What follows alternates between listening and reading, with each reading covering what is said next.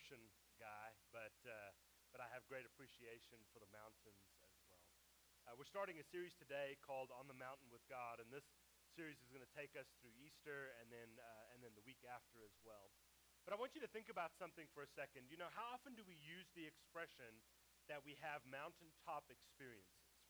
And we share those words when something really good has happened in our life. We talk about, man, I had this mountaintop experience. And maybe it's, you know, you got that promotion at work, or something really good is happening in a relationship with you, or maybe your faith has taken a turn and is stepping towards that epic moment where you feel like you and God are right there together. And we talk about mountaintop experiences. Even when our students will go off to camp, or our kids will go to Camp Crave, a lot of them will come back on that great high.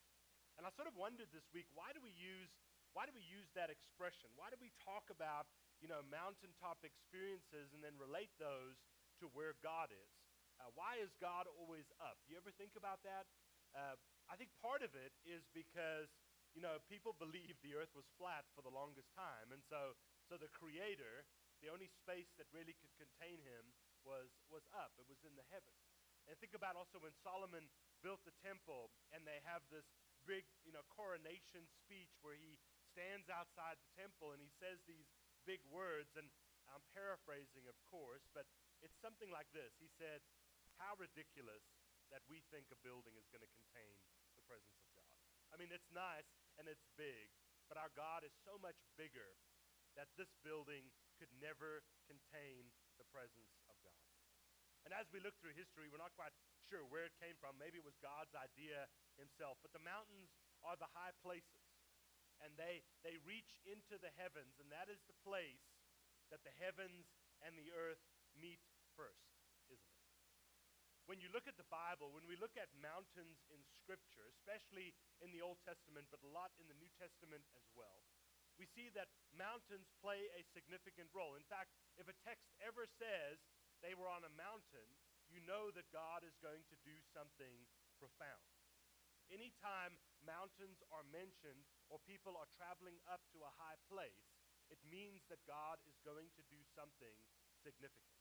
That is why, we'll get to this in a minute, why some of the Psalms, when David writes many of the Psalms, he doesn't write all of them, but when he writes many of these Psalms, he talks about this space of going up to meet God. That's why Psalm 121, that a lot of us maybe have heard or read in our lives, it says, "I will lift up my eyes," where?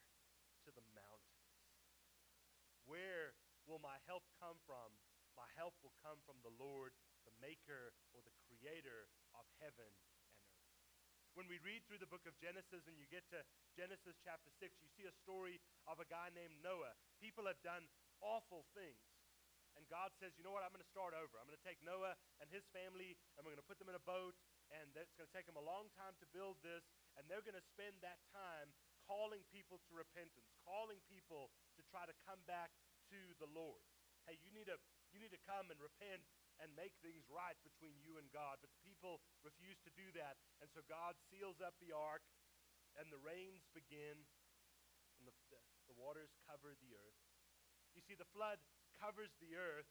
The mountains are the last thing to be covered, which in effect means that God is hidden from the people. And isn't it amazing, at the end, as the rains are coming and your houses are flooding, people start to make their way to the high ground. They should have been doing this all along, because that's the image of pursuing God. They do it at the end, but it's too late.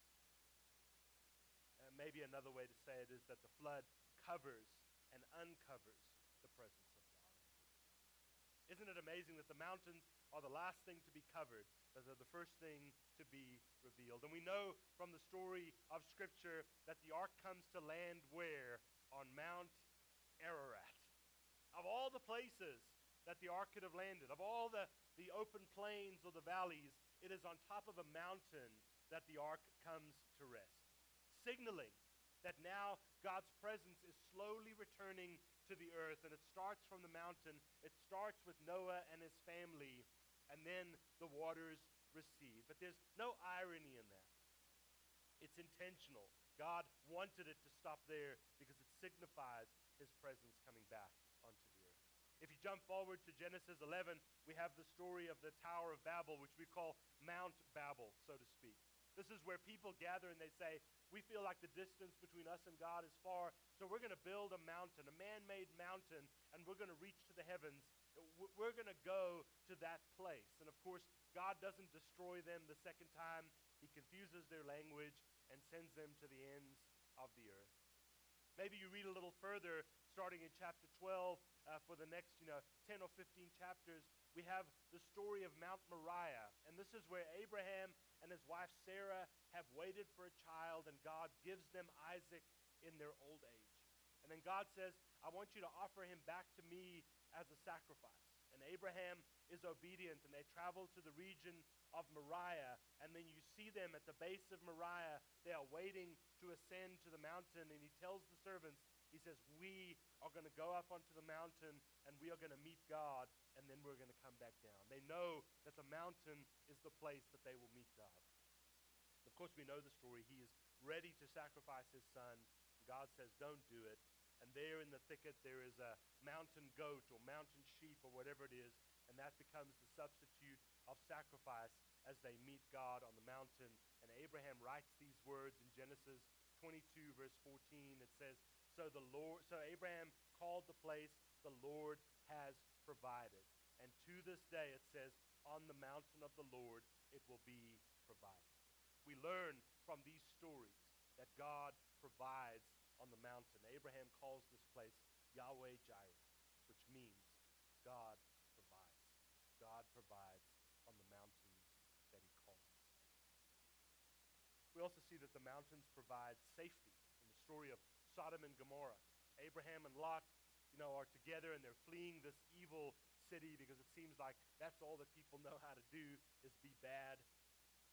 And the calling of Genesis 19, it says, as soon as they brought them out of the city of Sodom and Gomorrah, they said, flee for your lives. Don't look back. Don't stop on the plains anywhere. Flee to the mountains. Go to the place where God is. Find refuge there. Find safety there. When we cross over to the book of Exodus, we see that God's people are formed at the base of mountain. God leads them out of slavery from Egypt into the desert, and then they come to the base of Mount Sinai.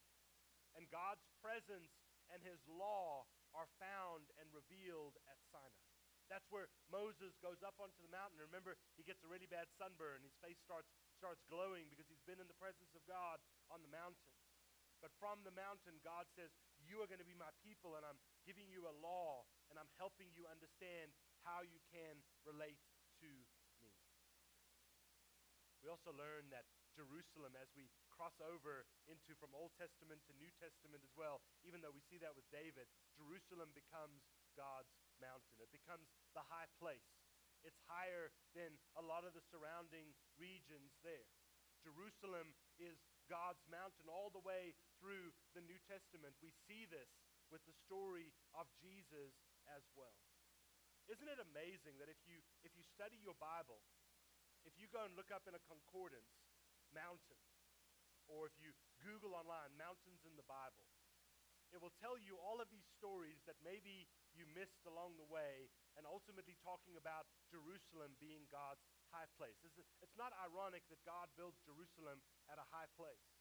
Because when people travel to Jerusalem, which they would do at this exact time of year, this Sunday is what we call Palm Sunday. It's the day where Jesus goes into Jerusalem. And they're about to celebrate Passover. And then they would stay for about 6 or 7 weeks all the way to Pentecost. And there was this traveling, this sojourning to Jerusalem, which was the high place.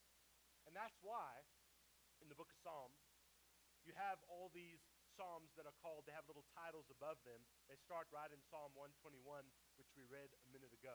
And they go for about the next 15 Psalms. And there were many more than the ones that we have. They were called the Psalms of Ascent. Now we know the word ascent or ascension means to go up. And as people, as faithful Jewish people would travel to Jerusalem to celebrate Passover, They were enacting the story of Abraham going up on the mountain, offering sacrifice, because that's what you do with God. And as they're traveling to Jerusalem, they are rising physically in altitude with almost every step that they're taking. And they would sing and read and chant what we call the Psalms of Ascent. And I just want to read a few verses from a few of them. In Psalm 125, we have one, and these were affirmations of what the people were about to experience. It wasn't just that they arrived in Jerusalem, but it was a journey to get there, and they were preparing their hearts and their minds as they were heading to Jerusalem, as they were preparing to meet God. Psalm 125, 1 and 2, it says, "Those who trust in the Lord are like Mount Zion, like Jerusalem, which cannot be shaken but endures forever. As the mountains surround Jerusalem, so the Lord surrounds his people both now and forevermore." And they would say these words over their children and over those that were traveling with them. Or in Psalm 134, it's one of the shorter psalms that we have, it simply says, "Praise the Lord, all the servants of the Lord, who minister by night in the house of the Lord. Lift up your hands in the sanctuary and praise the Lord. May the Lord bless you from Zion, for he is the maker of heaven and earth." And they would share these psalms. They would share these words, preparing each other for the sacrifice and for the encounter with God. That they were going to the mountain and they were expecting to meet God. I don't think I've ever preached a series on mountains in the Bible. Obviously they're a part of stories, and you know that they're significant. And next week we'll celebrate Easter. We'll celebrate the resurrection of Jesus. But if you remember the first part of the Gospels, Matthew chapter 5, when Jesus preaches his first sermon, we call it the Sermon on the Mount. It's significant. It's obvious now. God's about to do something phenomenal. That's why Jesus goes up onto the mountain to share the words, because there's a new encounter with God coming. Even Jesus is crucified on the high place. They take him outside of the city to one of the highest hills, and that's where they crucify criminals, to be on display for humiliation. And yet what people don't see is the sacrifice of God on the mountain. As I was kind of studying this this week, I sort of learned something that I want to say kind of caught me off guard a little bit. And the first one was this, that God does not come to us first. We must go to him. We live in a world where we kind of have everything done for us. And I think what we have done is we've also bought into the lie. Look, I believe God is everywhere. I believe that God will meet us everywhere. But what was very interesting to me in all of these stories, the people had to make the first effort to go to God. God did not come to them. And I think that there is a word in that for our world. Look, I think this last year has changed a lot of our perspectives. Most of us did not expect to spend a year at home or not being able to do things. We couldn't have imagined that if we tried. And yet, we become really good at excuses, haven't we? Justifications. Now we can just say, I'm not comfortable with that, and people have to accept it. And what we've unfortunately done is that we've sat in the recliners of our faith, and we've said, God, you can just go ahead and come to me whenever you're ready. And God says, no. I'm waiting for you. I'm waiting for you to show some effort towards me, like these people of old who climbed the mountain, who came to me. You have to put some effort in to be a part of this. Your faith is only going to be as good as what you put into it. It's not me doing all the work. And I think sometimes we fall into this trap. Well, God's going to do it.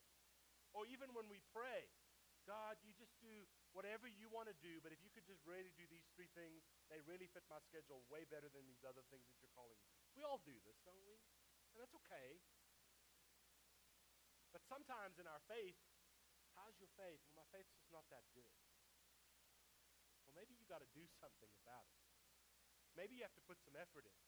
Maybe you got to put on your hiking boots. Maybe that book that sits dusty on your nightstand needs to be picked up and opened every now and then. Maybe you've got to put some effort in to pursuing God.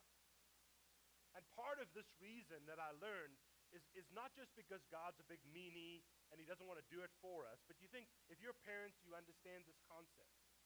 But God also wants us to meet him on his terms, not on ours. And sometimes we are very good at meeting God with all the disclaimers or the excuses, aren't we? We all are good at that. And yet, God is saying, listen, when you come, when you unshackle your life enough and you come to me, then I'm going to do something profound with you. The second thing that I realized is that mountains are defined by valleys and that you cannot live on the mountain.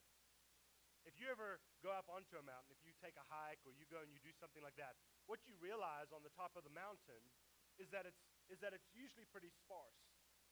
There's not, a lot of things to eat. There's not a lot of stuff there. If you know anything about camping, if you're outdoors and you're on the mountain, you want to make your way down a bit because the top of the mountains are freezing. They're cold. It's warmer down in the valley. Mountains are wonderful and inspiring, and when you stand on the top of a mountain, you can just see everything for so long, almost as if you see from God's perspective for a moment. But you can't live on the mountain. If you think about it, mountains are desolate, and the valley is where things flourish, where you see the waters and the rivers going through, all the trees, all the beauty. You get a great perspective when you stand in a high place. You can't live on the mountain. And the greatest growth in our lives does not happen on the top of the mountain. Where does it happen? It happens in the valley. There's significance to that. You can't just live in spiritual high all the time, because after you've been to the mountain and met God, God sends you back down. And he says, go back into your life, go back and grow. And while this has been a great moment and something to remember and something powerful for you, you cannot live on the mountain. You need to go down to the valley. What we learn is this: mountain highs are often followed by valley lows. In fact, that's how we know that one exists and the other exists, because our life goes up and down and up and down and up and down. And the beauty of it is that God provides in both of these places, on the mountains and on the valley. So if you are in a tough spot in your life, maybe you need to look up and say, hey, I've got to kind of trudge and make my way back towards the Lord. And if you're in a spiritually awesome place, maybe God is turning you around and saying, now you need to go back to the valley. It's not always going to be fun, but that's the place that you're going to grow the most. And the words of Abraham will always be true. On the mountain of the Lord it will be provided. What that means is that God will meet you wherever you are. Now maybe some of us in these moments, we feel like I'm just in the valley and I can't break free. I could see the mountain, but I have too much going on right now. And maybe like the words of Psalm 121, we have to lift our eyes first. And we've got to step towards that. And we've slowly got to put some effort in day after day and try to climb that mountain. And God will help us climb the mountain. But sometimes in our faith we are stalled because he's waiting for us to make some kind of effort. Maybe that's how you feel today. Maybe you say, I just don't feel the presence of God. I remember going to youth camp. I remember going to, having a night of worship. I remember all these great moments, but I just don't feel like I'm in that place with God. And maybe the word on your heart today is, hey, I got to make some effort. I got to wake up. I got to put the time in. And go expectantly waiting to meet God. Our staff had a meeting a little over a week ago. We've been talking about this revived night of worship that we did this last Wednesday. And if you didn't come, don't feel bad. Just put some extra money in and you'll be fine. No problem. But we were kind of concerned. We said, we don't know how many people are going to come to this. We had a packed house. And it wasn't because we're awesome. It's because people are searching for worship. People are looking for God. And when we put some effort, I didn't hear one person that said, man, I came to that, what a snooze fest. You know, I feel further away from God now than I ever did. People didn't find that. They said, I felt closer to God. Some people nailed things to this cross, burdens that they're carrying. You know what these things represent? They represent the valleys. And people saying, if I can unlatch myself from this, then maybe I can start to climb the mountain. And when I climb the mountain, I know that God's going to be there to meet me. And I also know that after I have a great experience with God, He's going to turn me around and He's going to say, now go back to the valley. And when I get tired in the valley, He's going to remind me, you need to look up. You need to climb the mountain. The beauty of that is that God really exists in both of these places. And maybe today we have to let go of some of the reasons and excuses and justifications that we've had and said, you know what, it's time. It's time for me to pursue God again. It's time for me to get over whatever's behind me and step into a new future. And it will change the way we live. It will change who we are as people. If you're in the valley, it's okay. God is there with you. And if you're on the mountain, praise God. But now go back to the valley. And find Him in both of those places. Our faith is not static. Our faith is up and down. And if you feel like your faith is down, it doesn't mean that you failed. It just means maybe you need to look at something different. And if your faith is great, then God's going to send you back down. And hopefully there's a word of inspiration and hope in this, especially as we celebrate resurrection, because Jesus will be raised from the dead. And we will choose. Do we stay in the grave, or do we rise with Him to the mountain? So hear the word of the Lord in that today, wherever you are. Set your eyes on Him. Lift your eyes up. Put the effort in. God will meet you there because He is faithful. That's what God does.